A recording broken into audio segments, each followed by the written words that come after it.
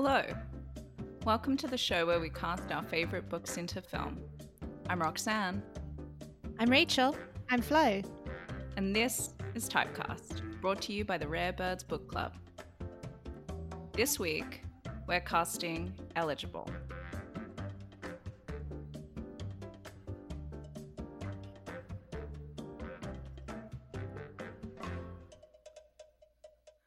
By Curtis Sittenfeld.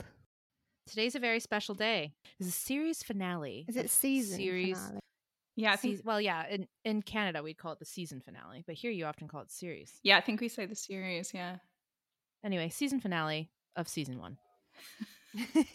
8 weeks. Can you believe it? It does feel that long. Maybe longer. We've been in lockdown. I can't believe we've been in lockdown for all of series 1. I know. So let's talk about this book and why it's the season finale as opposed to the season opener as we originally planned it to be. Eligible really is the book that started it all for this podcast. Yeah, we can blame Eligible for the existence of this. So Several years ago, this book came into our lives, and it was Born on a whim for your huge. birthday, I remember. It was huge. Yeah. And so the girls gave it to me for my birthday. I read it, and I went through something when I read this book. I think. We It's a hadn't read huge- it, and then she insisted that we read it. Yeah, so I made them read it straight away, and then we embarked on sort of spanning several years long arguments about who would play the modern day Darcy. And an American Darcy too, because he's very American, isn't he? yeah, but we've So- sort of discovered that it's impossible actually. I don't know what it is. It's the combination of how the character is written, the fact that he's American, the fact I guess that we all have quite different ideas of what Is of attractive. what the character should should be. It's just we cannot even come close to agreeing on any one actor. And to be clear, we've genuinely discussed this for years. Yeah. Like this is a silly conversation that we have had on and off again, probably about 100 times. We have the receipts in the form of Facebook Messenger conversations, the historical documents. It would just crop up every few months. Someone would be like, "What about this for Darcy?" And we'd be like, "No, don't be ridiculous. Don't sully his good name." Today, for our season finale, we're going to have another crack at it. We actually attempted to do this as the inaugural episode of Typecast, which you may remember actually ended up being Conversations with Friends. So what happened was we got together to do sort of a test run. We were all very nervous. We thought, well, let's just have a couple of drinks. We'll just to have a sort couple of loosen drinks. us Just a up. couple, Yeah. yeah. We'll just loosen up. And we ended up recording for over 2 hours, having a passionate conversation that we felt went very, very well until I played back the tape the next day, and it was just a complete disaster. We were like, "We're so funny," and then we just listened to our slurred voices. But we're just just- constantly talking over one another as well, aren't we? Yeah, which I mean, that hasn't changed much in No. the last 8 weeks, but We've gotten slightly better at it. So we decided, you know what? We're not ready for Eligible. We'll try it again. so today we're back, series finale, bumper episode. We're getting back into it, and we're gonna really, really seriously try to put this one to bed. We're going to do our absolute best to cast Darcy. It's not going to happen because it can't happen, but we're going to try. Well, let's talk about the book then, so people Yeah, know what let's we're talk about the talking book. about. So it's a rewrite of Pride and Prejudice. Rach, do you want to kick off with a synopsis? I absolutely do. Okay, so basically, Eligible is a modern retelling of Pride and Prejudice. The year is 2013, and our story is set in the small English village of Cincinnati, Ohio.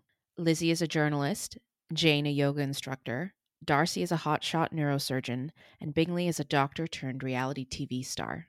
When the novel opens, Lizzie and Jane have been summoned home from New York City to help care for their father, Mr. Bennet, who is recovering from heart surgery. It's a job that mostly involves tidying up their crumbling Tudor-style family home and keeping their mother's shopping habit in check. In suburban Cincinnati, Jane and Lizzie's accomplishments aren't so special.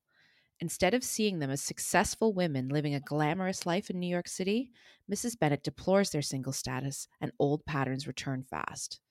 The two are desperate to get back home to their lives. Jane is planning for a family, and Lizzie is keen to pick up where she left off with her long-time boyfriend of sorts, Jasper. But things change when Jane unexpectedly hits it off with Cincinnati's most eligible bachelor at the Lucas family barbecue. While Jane's busy falling in love, Liz is falling into deep loathing with Chip's friend, the haughty neurosurgeon Fitzwilliam Darcy, who she keeps bumping into on her evening runs. Between mounting medical bills, giant misunderstandings, CrossFit gyms, and reality TV reunions, Liz begins to realize that maybe she isn't right about everything or everyone in her life, and that happy endings sometimes come about in the most mysterious of ways. Curtis Sittenfeld, in my opinion, was kind of the perfect author to take this one on. You know, she's just famous for her wit and for her razor sharp observations in her other novels. I think she was a great writer for this, but ultimately, like, you love Pride and Prejudice so much that I couldn't help but bristle at the sort of contemporary. It's an impossible task. Like, you're asking someone to rewrite a masterpiece. Like, you know, it's sort of setting someone up for a fail no matter. But also, so much of it can't really translate to a modern setting. And I think that she does an incredible job with lots of it.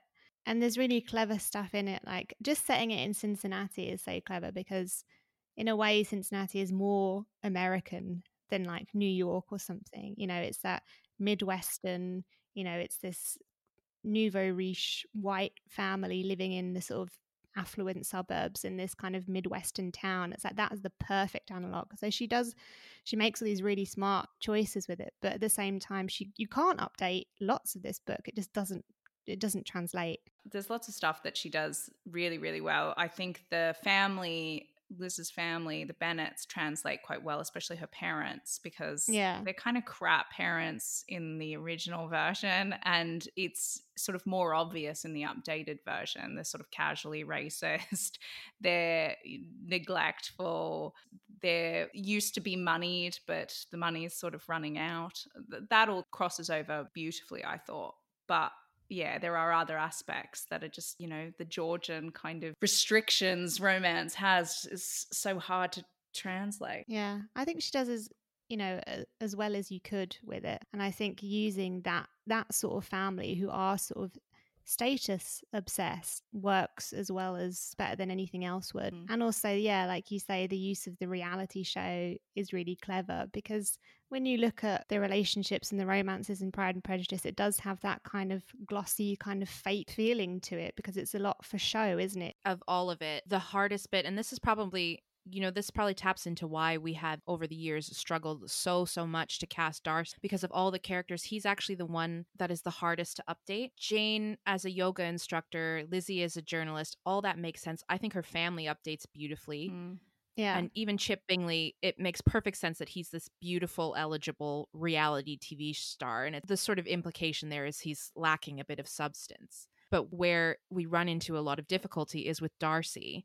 And, you know, it makes perfect sense that he would be this sort of hotshot neurosurgeon and a little bit haughty and a little bit arrogant. But at the heart of Darcy's character in the original is this kind of pull with him where he's, you know, what he feels his duty and who he feels an eligible wife for him would be. And he's struggling because he's fallen in love with Lizzie and he's not sure she's suitable. And that's not truly a consideration in kind of a contemporary setting, because actually the modern day Lizzie Bennet is very eligible. She's beautiful, she's successful, she's smart, she's interesting. There's no impediment there for them getting together like there is in the original Pride and Prejudice, when it's really, you know, she comes from sort of a small family, she has no money, you know what I mean? Yeah. You're completely right. He is the immovable object. That's exactly what it is. Yeah. Ineligible, that would be the only place where the retelling or the story itself doesn't 100% work. I don't think he updates that well. Neither does even his family. In the book. Like when they move the setting over to California and he has this ridiculous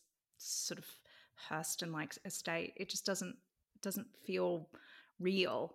It sort of loses that smack of a real family and a real story. It's just I think also the other thing that doesn't really work is the Lydia storyline, because there is no modern version of that where she runs off with a guy and it just ruins the family, because it's not a thing anymore. And what she does use, I don't know that it works, and it feels like a bit of a punchline. It's also one of the few storylines she really, I think, engages with, in the sense that Ham, who's the transgender man that Lydia falls in love with, is so nice and Lydia is still horrible throughout. Yeah. And you're just like, why would Ham fall in love with Lydia? What does he see in Lydia? Yeah. And I felt that didn't ring true because I was hoping for some sort of progression with Lydia's character that sort of doesn't quite get there. I mean, having said all that, it's like, this is still an incredible book. And she still does such a great job. And there is so much in it that you're like, oh, that works so well, the way she's updated this. And yeah, she's done the best job. I don't think anyone could have done the job. No, I don't think so. Sittenfeld. I have a question. What was your reaction, your first reaction to the sex in the book? Because I remember being like, oh, clutch the pearls. I panicked. I absolutely panicked. So Lizzie and Darcy sleep together in the novel pretty early on. And of course, there's absolutely no sex whatsoever in Jane Austen's books. So is there not? Not even in Persuasion? Oh, I forgot about that. Persuasion's the one exception. Yeah, it's a bit of a romp, that one. There's sex in this book, but it works very well in the context of what's happening because what happens is they keep meeting each other on runs, and then Lizzie suggests that they have quote unquote hate sex. And so they start sleeping together, but it's under the proviso that this isn't anything. But of course, they're catching feelings, as it were. It's a great device, actually, and that works really well because you do believe two adults would be trying to deny their feelings while they're having a sexual relationship. I think that's one of the cleverest. But they're in their late 30s as well. You know, they don't have the same hang-ups that like people in their 20s do. They're much more like, you know, we're both attractive. Let's just do this. Great. It's like they're having a little workout of their own. There's no shyness or embarrassment associated with it. So it makes sense that they would. And isn't it like Liz who suggests it as well, which is great. Yeah. It's kind of just like, should we go to your place and have sex? And he's kind of like, now? Yeah. Yeah, and he's just like, okay. But you can say that's very true to Lizzie's character, I think. All in all, we think the adaptation is as successful as it could be. It's not really a story that fully translates to a modern era, which makes sense because it's actually doesn't have as many modern adaptations, and when it does have a modern adaptation, it's really, really changed to an almost not unrecognizable, but Bridget Jones being the most famous adaptation of Pride and Prejudice, and she had to change a lot of details in order to make it work, you know? I think probably in a way that's what helps make Pride and Prejudice so enduring for people, because it's one that it's so perfect and it's so of its time. You know, as we see from Eligible, it's really hard to bring Darcy forward. He's the kind of romantic figure that can only exist in his era. Yeah. Because if you try and bring him into a contemporary setting, he's either like weirdly old-fashioned or kind of a dick. Yeah, you've sort of got to make him in between, so emotionally unintelligent for it to work, because the whole thing where he sort of turns up and he declares his feelings, it's what you read that as in a modern setting is he just doesn't really know how to talk or communicate his feelings, and that's why he kind of messes it up so badly. He's basically Connell. Oh my god. And I am Connell's chain. Very surreal, but I like it. I've spoken to you guys about this before, but I love the bit when Jane is in the hospital and Liz has to jog across town in like 40-degree heat. And that is the sort of updated version of when she, you know, walks across the field and gets the bottom 3 inches of her dress all muddy, and she walks in and her cheeks are all red, and Caroline Bingley is like, you look horrendous.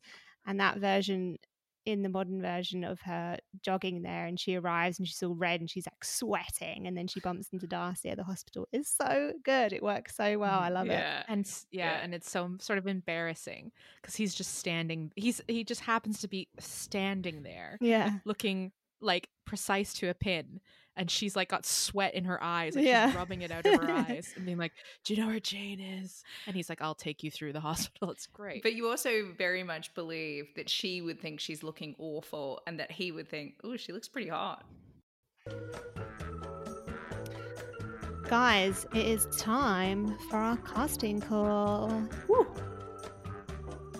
You ready? Yeah. We've got some rules, and listeners, you've probably heard these rules before, but it's been proven that members of Typecast don't actually listen to the rules sometimes. Roxanne, this is an important bit, and I'd just like you to pay close attention. Do you know, it turns out it's pretty hard to replace me during a pandemic. Do you know what? It's actually not, because we had several actual applications after that episode. So we've got options. That's what I'm saying. We have a short list to replace you. So I'm not worried. That's all I'm going to say. Confidence. Continue. Sorry, I will listen to the rules this time. Okay, so we've got 3 rules. The first one is no deceased actors, aka no deadies. The second rule is that if you're talking about casting someone, it has to be as they are now and not as they were in their youth. So, for instance, let's see what example comes into my brain right now. If you were talking about casting Leonardo DiCaprio, then you would cast him as he is now, and not when he was a svelte youth in Romeo and Juliet. I would never cast him past or present. That also gives me the creeps, the idea of a svelte youth. But go on. Well, he was, though. He was a svelte youth. Our third rule is that we have to cast actors unless the person has ambitions to cross over into acting or has dabbled in the past. We don't know if Leanne had aspirations to cross over. I don't think I broke any rules looking back over it. You started by saying I broke the rule. I know. We'll just see how today goes. You're on probation. All right. So what are we looking for a modern day Darcy? So let's just talk about first who we're going to cast. So Liz, obviously. Darcy, obviously. Jane and Bingley. And then Jasper, a little bonus if we've got time for Jasper. Yeah. Jasper is basically the Wickham. This episode is going to be a little bit unusual in the sense that we kind of unanimously agree on the choice for Liz. So we're not actually even really going to cast her. No, it's a bit like the Saoirse Ronan thing for Conversations with Friends, isn't it? Yeah. So we all really like Rachel McAdams for the role of Liz. And also Curtis Sittenfeld herself has said in an interview before that she could see Rachel McAdams as Liz, which was such a Billy bonus for us, wasn't it? That's what's so interesting about this is that when we started talking about this originally, Lizzie came up and we were all like, "Oh, Rachel McAdams, done and dusted." And then Darcy was 4 years of arguing. So. Well, I mean, Curtis Sittenfeld's suggestions for Darcy were insane. So she got it really right on the Liz front and on the Darcy front. What did she say again for Darcy? I don't want to mention it. No, please say it. We have to mention it. Perhaps I'll read it later. Okay. Maybe I'll read the interview excerpt out at the end of the episode. Okay, but right now I don't want painful. I don't want it in your minds while we're trying to do Okay. All right. Liz is basically done. So who we're really working with is Jane and Bingley. We're going to cast Mr. Wickham for fun. And Darcy is obviously the main part of the conversation here. Okay. Yeah. Great. So what do we know about these characters? We know Jane is about 40. Lizzie is younger than her by a couple of years. She's meant to be, about 38 in the novel? Jane's exactly like she is in the book. Beautiful, serene, doesn't really sort of do anything. And then there's Lizzie's a journalist, as we discussed. Darcy is the hotshot neurosurgeon. Do we have some excerpts of how they're described? Well, so here's one of Darcy. So Darcy's back was to the street below, his elbows balanced on the balcony railing and a glass of sangria in his right hand. He looked, Liz thought, like a model in a local department store newspaper insert. Handsome, yes, but moody in a rather preposterous and unnecessary way. Do we have any descriptions of Jasper? Yeah. So Jasper, again, this is how she speaks of Jasper. She climbed from the car to wave, and when Jasper smiled, he looked exceptionally handsome. His curly blonde hair was thinner than it had once been, but still abundant enough to be windblown, and his brown eyes remained mirthful. I like curly that. Blonde hair. And that it's thinner than it used to be. I like that. And then... it's not. There aren't many actors who have curly blonde hair, though. No. And then Bingley is supposed to be sort of like the Bachelor handsome. Like Bingley's a bit younger, isn't he? Yeah, he is. This is a really good example of the way the update works very well, because the thing that kind of breaks Jane and Bingley up is incredibly believable, particularly if Jane is a little bit older than him. But it's also just that thing of, it works because you can believe that Jane would believe, why would he want me? You know, like, why would he want me? I'm almost 40, or I am 40. Like, he's young, he's handsome, he's not tied down to anything. So that really works, that you can see how that would get to her and chip away at her. Okay, well, we ready to go then? Yeah, I think you know what? Let's not waste any more time. Ready as I'll ever be, which is not that ready, but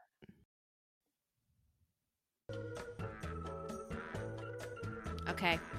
Well, just got to do it. Just got to rip the band-aid We need to be brave. So do we want to, I guess, should we just start with Darcy? Should we just get this over with? I think so, because I have a feeling we're going to have a lot of discussion around this. My first pick for Darcy, which I think is going to come as no surprise, because I'm pretty sure I've been mentioning him over years to strident objections, is Lee Pace. No. Why not? He's such a good choice. So Lee Pace played Ned in Pushing Daisies and the Elven King in The Hobbit. But I think and he was in Miss Pettigrew Lives for a Day. And he was Ronan in Guardians of the Galaxy. He looks like how I'd imagine a Darcy would look like, and he seems quite hairy. I feel that matters, and I feel like he could be new American money. Or like old American money, rather. I mean, leaving aside the fact that he's very British. He's not British. No, he's not. He's American. Yeah, he's very American, yes. Do you know who Lee Pace is? I feel like you should look him up now. No, I know exactly who he is. I used to actually watch Pushing Daisies and find him really hot. So then what is your objection? Lee Pace is a great choice. It's just wrong. He's so small. What? I know, like you say he's tall, but it's like he seems too slight to me, and also B, he's not slight. He's actually got quite a broad back. I like that you say he's got a broad back, not that he's broad.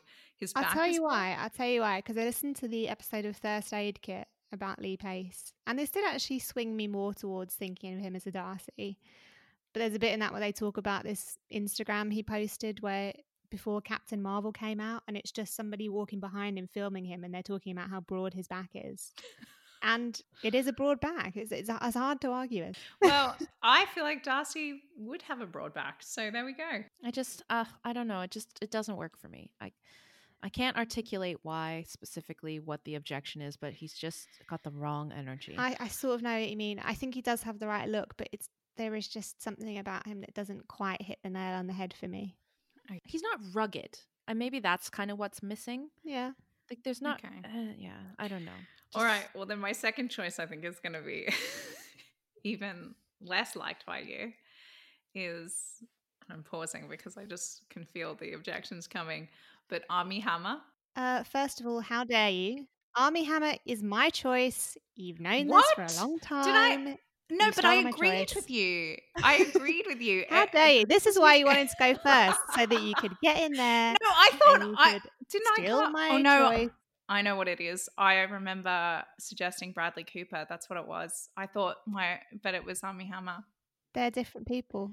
Okay, but Armie Hammer's a good choice. I'm absolutely fuming. You're sacked. You failed probation. But actually, I'm really pleased then if Armie Hammer is your choice. I agree. Then I take back Armie Hammer. I'll say Bradley Cooper, but that's a terrible choice. I agree with you, Flo. Armie Hammer's great. You've both utterly dropped the ball with that. Because Armie Hammer perfect. Is all wrong. Armie Hammer could be Bingley. No, or maybe he couldn't. No, he couldn't. He's got such upper class American energy, which is exactly who Darcy is. Yeah, he's like book. He looks rich, like he's got rich looking teeth and hair. And actually, he's a bit young. And I remember I was talking about this last time that he is a bit young, but he looks older than he is. I think because he's quite tall. Yeah, and he's got a sort of big head. Big handsome head, but also he doesn't look smart. He doesn't look smart. He does. I think nothing about him looks like a neurosurgeon. He looks like a haughty neurosurgeon. He's definitely haughty. I would trust him to operate on my brain. I don't know that I would, but I definitely think. I think he's one of the closest to Darcy that we've just to me about. And just to be clear, I think Armie Hammer is super hot, but I just do not connect with that as Darcy at all. He's also kind of, again, I feel like he seems like he'd be hairy, which also I think. Oh, he's definitely hairy. Yeah, well, there we go. I think that's a great choice, Flo, since that's your original choice. I actually think Bradley Cooper isn't bad either. I actually have Bradley Cooper down. I have him down as well. You objected so much, Rach, when I mentioned Bradley Cooper the first time. You were like, that is a horrible choice. Yeah, as Darcy, it is a horrible choice. He works for somebody else. Oh, right. Yeah, I thought of him as well. Okay. Yeah. Oh, yeah. I know. Yeah. I know who you're talking about. He'll come back around in about 5 minutes. This is how much we've been talking about this, and we're now stealing each other's choices. Okay. We're going mad. So Roxanne's choices were a disaster, so we're no closer. The power of the button has gone completely to your head. It is. It's not about the button. It's just about you guys. It is about the button. I don't think you've read it as closely as I have, because if you had, you'd know Armie Hammer is a very bad choice. He is not a bad choice. Armie, I'm going to just call him Armie. He's playing... I think you should call him Armand. Armand Hammer is playing Max in The New Rebecca. And I feel like if he can play that, then he can do Darcy. Yeah, agreed. I think he's perfect as Max. And maybe where he doesn't work for Darcy for me is that Max is a character of no integrity. Whereas Darcy's integrity is kind of the cornerstone of his personality. I see what you mean, actually. Darcy is all about his principles. Like, think about the scene when he asks Liz if she wants children and when he explains why he doesn't. Okay, I don't remember that scene, but okay. He asks Liz if she wants children because this is him starting to get kind of serious about her. And she asks if she wants kids, and she's like, oh, no, not really. I never really saw myself as a mother, to be honest. And then she's like, well, do you? And he's like, no. I decided when I went into medical school and when I knew I wanted to go into neurosurgery, the hours that would require, what his ambitions for his career meant that he would be a terrible dad. He would be like an absent father. Do you know what I mean? That's such a principled position to take. And I don't get any of that from Armie Hammer. I actually do know what you mean. That he comes across as a bit sort of shallow, kind of, a bit lacking in kind of substance. No offense to Armie Hammer, who I love, but all right. I feel like if you took Lee Pace's moral compass and injected it into Armie Hammer, then we're talking. So basically, we have to do some. This is sort of Frankenstein. A Frankenstein scientific experiment to create the perfect Darcy. It's alive! Yeah. Okay, Flo, who else do you have for Darcy then? Okay. Rox has spiked your guns with your first. I've been sabotaged, but that's okay. I'm a professional. I'm just going to get on with it. So this is a little bit of a curveball, but we'll see. I think Mahershala Ali would be great as Darcy. That is a good choice. I like that. He was in Moonlight. He won the Oscar for that. He was in Green Book. He was in Luke Cage and True Detective Season 3. And he's just like so suave and so charismatic and really attractive in a kind of interesting way. And I just feel like he has that vibe that I'm looking for in Darcy. I mean, he definitely, feels like he's got the principles thing. That was lacking with Armie Hammer. What I like too is he's attractive in an interesting way, but also just really handsome in a normal way too. Like, it's just like, that's what Darcy is, right? He's very handsome, but also not quite as handsome maybe as Bingley. I get what you mean, because Liz spends a little bit of time sort of denying that he's attractive. Like, she's like, okay, sure, he's attractive, but I don't find him attractive. Yeah. And so for him to be that kind of handsome, where it sort of grows on you over time as you sort of look at him more and you're like, oh, actually. Yeah. I think he could do haughty too.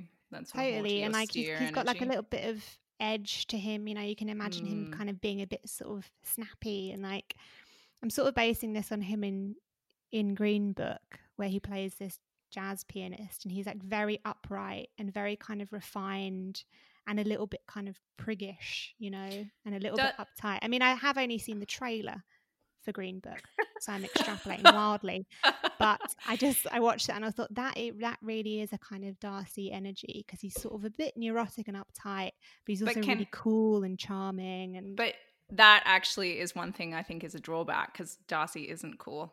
And Ken, I think he's a bit cool, isn't he? No, he's not cool. No, that's interesting. And he's also, I think, a little bit innocent in this particular adaptation. I think he's a bit innocent. Like, he's sort of innocent.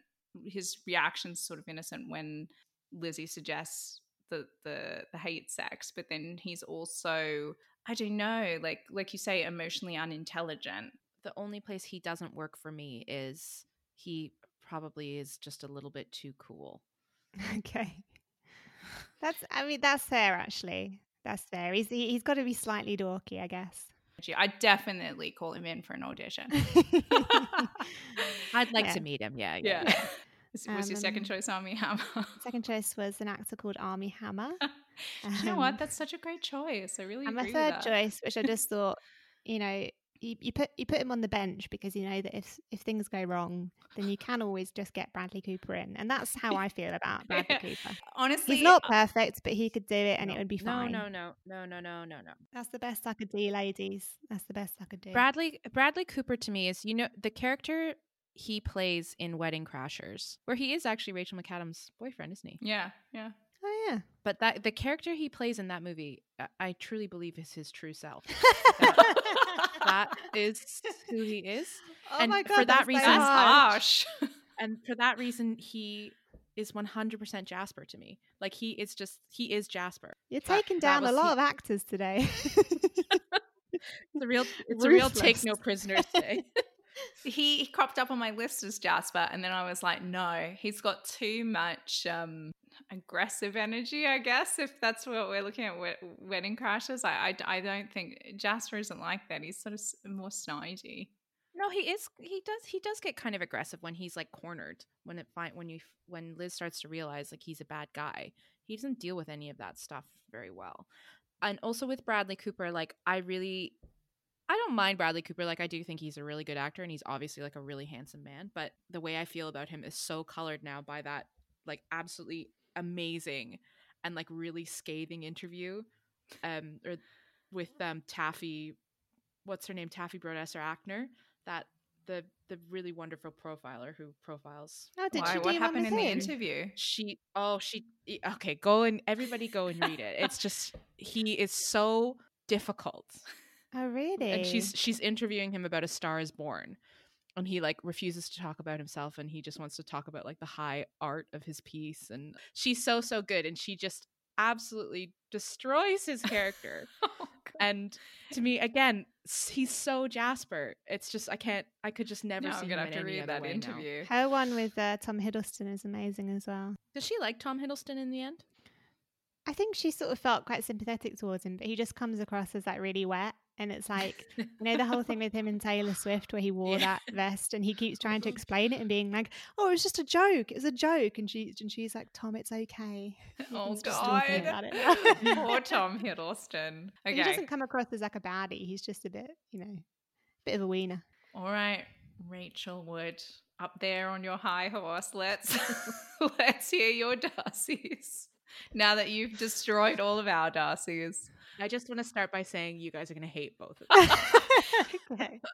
I won't bring up someone I suggested several times years ago. Okay, I will bring it up. Yeah. So I suggested a long time ago Bill Hader, which I still don't think is actually that bad of a casting. That's where we're starting, guys. It was around the time Trainwreck came out. I saw Trainwreck and I was like, do you know what? Trainwreck is basically eligible. Oh. It's not. Just because he plays a surgeon in Trainwreck doesn't mean that he's so like Darcy in that. And no, anyway, not. I repeated this to the group, and Roxanne went insane. she lost her mind. I believe I didn't lose my mind. I just said that was a horrible choice. Do you know what? He'd be great in an SNL sketch of Pride and Prejudice. That's it. My point then is still my point now, that if Bill Hader was a little bit hotter, he would be great. I have two choices. I have the choice that I want and the choice that I think would work. Okay. So which do you want first? Do the choice that you think would work, and then give us the bad news first. Wait, which is the bad news? The one that she wants or the one that will work? The one that I want. The actor that I kind of want for this, who even I don't really feel like 100% works, but he kind of works in some ways, is an actor called Finn Wittrock. You probably know him from I know him. American Horror Story. He's in The Big Short, and he's like in a bunch of other indie films. He's too young, isn't he? He's about 35. So he is slightly on the young side, but he's extremely handsome, can definitely do the haughty thing. Looks like he would play a doctor. He's got a very pointy chin. Yeah, I don't think that's a bad choice, apart from the fact that I think he's way too young. Yeah, but that's the one you want. By the time we got around to making, the adaptation, he might have grown up and he might look a little more mature. I think he'd be a better Bingley. Yeah. Actually, I see. No, yeah, stop it. I completely imagine him being on The Bachelor. Yeah. No, guys, stop it. Yeah, no, that's good. He's in my dossier, so I'll just put him back in the dossier. I'll put him back in the dossier. Wait, no, I think maybe we should seriously consider him for Bingley. Just say your second one, and we'll just okay. All right. So my second one, who I actually think could be really good in this role, is an actor called Wes Bentley. So he, I know exactly. He was in American Horror Story. He's in American Beauty. He plays the son who does the plastic bag video. Yeah. And he's also, if you don't know him from American Horror Story, how you might know him is he plays Seneca Crane, the games maker in the Hunger Games. That's actually quite good. Yeah, I think he could be really good. He's kind of got really the look. Good. Yeah, he looks quite rugged. He's the right age. He looks arrogant. He looks like a doctor, but he probably has like he's kind of got like a lurking twinkle in his smile. I don't hate that. He's got those very serious brows, which I think works for Darcy. Mm-hmm. Like he looks like he could be quite serious and disapproving, but then actually behind that is sort of like a playful geek who really he also looks like the type of person really responds to Liz. He also looks like he goes for long runs as well. Yeah, I don't hate that either. I think that's pretty good. Have I done it? Have I done it? No, I don't like Finn Wittrock, but I like Wes Bentley for this. Yeah. Okay, we've already put Finn back in the dossier. Just he's fine. But yeah, Wes Bentley, I think actually could be a really good shout. That really is pretty good. Yeah, and I could really see him across from Rachel McAdams as well. Like they would look very nice together. Yeah. You're selling me on it. You really are selling me on it. But there's something that holds me back. But it's probably the closest we've come, to be honest. I don't think he's got hairy arms. I've had a quick Google. Do you know what? I'm nitpicking here because I don't know. I haven't seen him in anything apart from Hunger Games recently, so I don't know. Seneca Crane kind of has Darcy vibes because Seneca Crane in the film seems like he's such an asshole, but then he's secretly good. Is he? Yeah, he's the one who like he breaks the game to get Katniss out. Does he?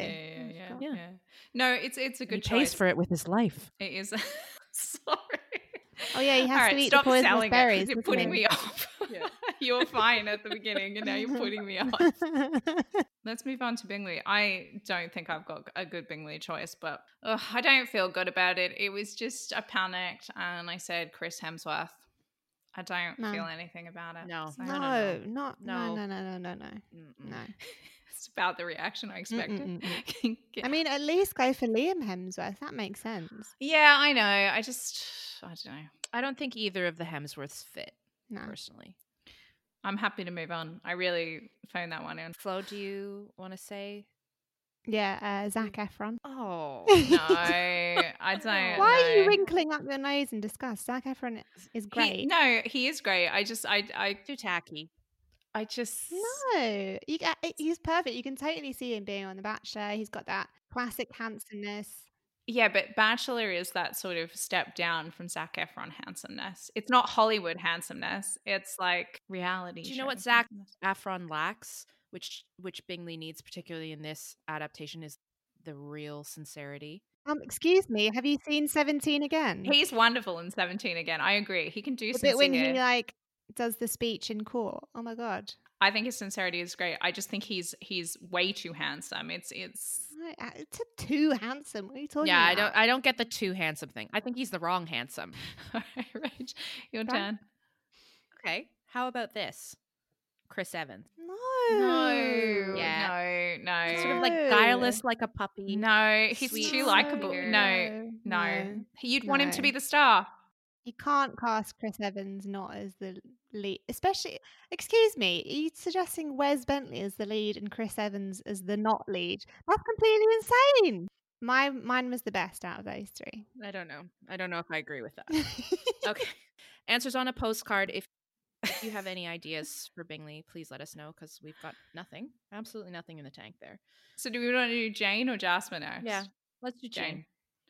Okay. I don't feel that confident in this one, but I thought of Yvonne Strahovski. So she was a pretty tough character in she was Serena Joy in Handmaid's Tale and Sarah Walker in Chuck, but I think she has that sort of, she's very beautiful. I think she could do the role.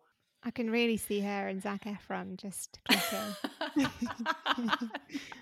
Zac Efron is wrong. No. Yeah, she's okay. She looks like Jane, but she's younger. She's younger than Rachel McAdams, and she actually looks younger than Rachel McAdams, and I don't think that necessarily works. I think Jane should genuinely look at least 40. You know what I mean? Okay, so this is actually something that came up in a previous discussion. We briefly talked about this actress, and I think at the time I remarked that she would be a good Jane. Jennifer Garner. Yeah, that's actually, I really like that. I'm saying yes to that I can imagine her playing Rachel McAdams' older sister, and she's got that lovely kind of slightly kind of sad, sweet expression, you know, with her kind of like, oh, hi, I'm Jane. Like you can. But you'd still believe she's such a catch too, like. Oh yeah, like she's obviously still gorgeous, but she has that slightly kind of mumsy vibe to her as well, which I think works for Jane.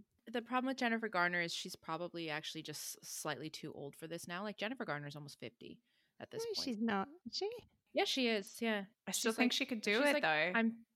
She's like 48 or 49. I love that. I would call her back. I might even push her straight into the role. No audition needed. No.